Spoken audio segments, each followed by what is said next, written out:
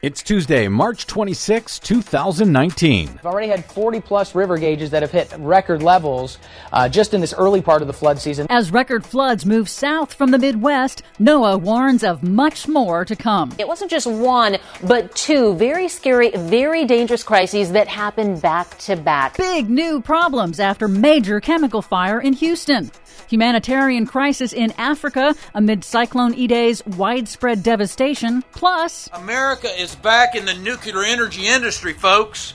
We are back. Trump administration gives troubled Georgia nuclear plant billions more in taxpayer loan guarantees. Of course they do. All of those stories and more straight ahead. From BradBlog.com, I'm Brad Friedman. And I'm Desi Doyen. Stand by for 6 minutes of independent green news, politics, analysis, and snarky comment. We have the goal of making America nuclear cool again. How about just the goal to learn how to pronounce nuclear? Rick Perry, this is your Green News Report. There is no cleaner source than nuclear energy.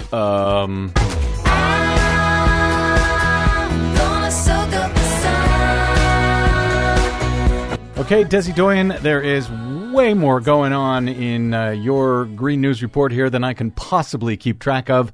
I hope you can. I'll try. Good luck. First up, as we go to air, Republican Senate Majority Leader Mitch McConnell is planning to hold a stunt vote on the Democrats' Green New Deal resolution on Tuesday.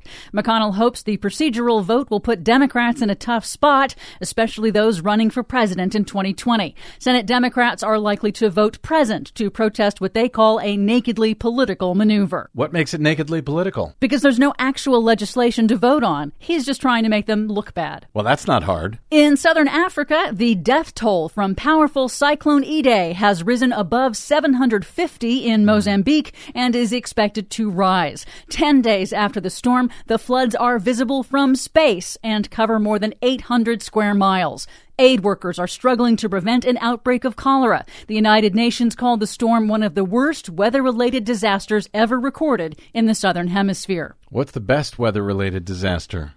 In Texas, at the site of that massive petrochemical fire that burned for days in Houston, a containment wall breach at the facility on Friday reignited the fire and sent toxic chemicals into the Houston ship channel, forcing partial closure, stranding more than 30 ships as of airtime. The state of Texas is now suing the company for violating state clean air laws. Officials say air quality isn't hazardous, but nearby residents have reported rashes, headaches, breathing problems, and vomiting. Oh, no problem there. And of course, you know, if Texas is actually suing a company for pollution, it must be really bad.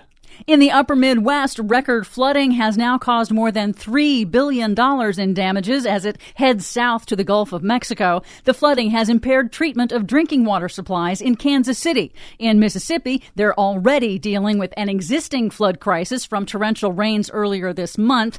The documented increase in the frequency of these major flood events is proving too much for some victims, as residents told KMTV in Omaha. We're going to leave. I can't live here. I can't do this again next year. But the National Oceanic and Atmospheric Administration warns it could just be a preview of potentially historic, widespread flooding that could affect as many as 200 million Americans this spring, with 13 million at risk of major inundation through May. NOAA blames the high risk on warm spring temperatures arriving early, rapidly melting heavy snow in the Midwest after the wettest winter in U.S. history. And why would those warm spring temperatures be arriving early? Well, NOAA scientists have an answer for that. They say the fingerprints of climate change are on these floods. They cited the documented increase in extreme heavy rainfall events over the last 60 years, especially in the Midwest and Northeast, and they say it's consistent with what they expect from global warming.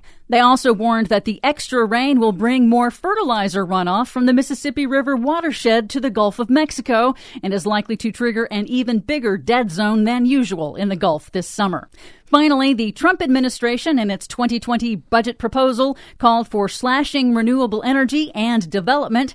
But late last week, the administration doubled down on Georgia's troubled Vogtle nuclear power plant expansion. They tacked on $4 billion in new additional federal federal loan guarantees for a grand total of $12 billion in overall assistance for a plant that is 11 years behind schedule and many, many billions over budget. Here's Trump Energy Secretary Rick Perry. Ladies and gentlemen, look around you. This is the real New Green Deal.